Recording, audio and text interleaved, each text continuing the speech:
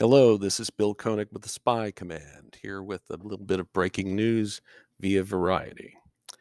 Two Metro Goldwyn Mayer film executives favored by Eon Productions are departing the studio, Variety reported. Michael DeLuca and Pamela Abdy, the top two executives in MGM's film division, quote, have been let go of the company, unquote, the entertainment news outlet said. An excerpt. DeLuca had recently made overtures to David Zaslav about coming to Warner Brothers Discovery, according to an insider. The rumor mill has been swirling in recent weeks about the executive's long-term future, with many predicted he would be headed for the exit soon. End of excerpt. In July 2021, Eon's Barbara Broccoli and Michael G. Wilson issued a statement to the New York Times after Amazon agreed to buy MGM.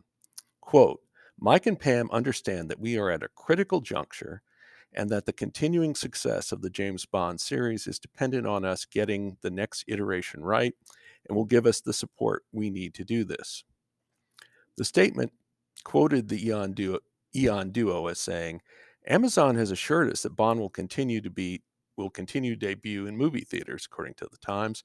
Our hope is they will empower Mike and Pam to run MGM unencumbered. DeLuca's title was chairman of MGM's motion picture group, while Abdi was his deputy. Amazon already had its own film operation.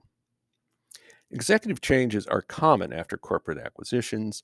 Amazon's $8.45 billion deal for MGM was announced last year and became final in March. For Eon, the departure of DeLuca and Abdi means the company that produces James Bond films will have yet another MGM executive team to deal with. It remains to be seen how this will affect the development of Bond 26. Actor Daniel Craig has exited the role of Bond after 5 movies from 2006 through 2021. That's it. This is Bill Koenig at the Spy Command, and I will talk to you soon.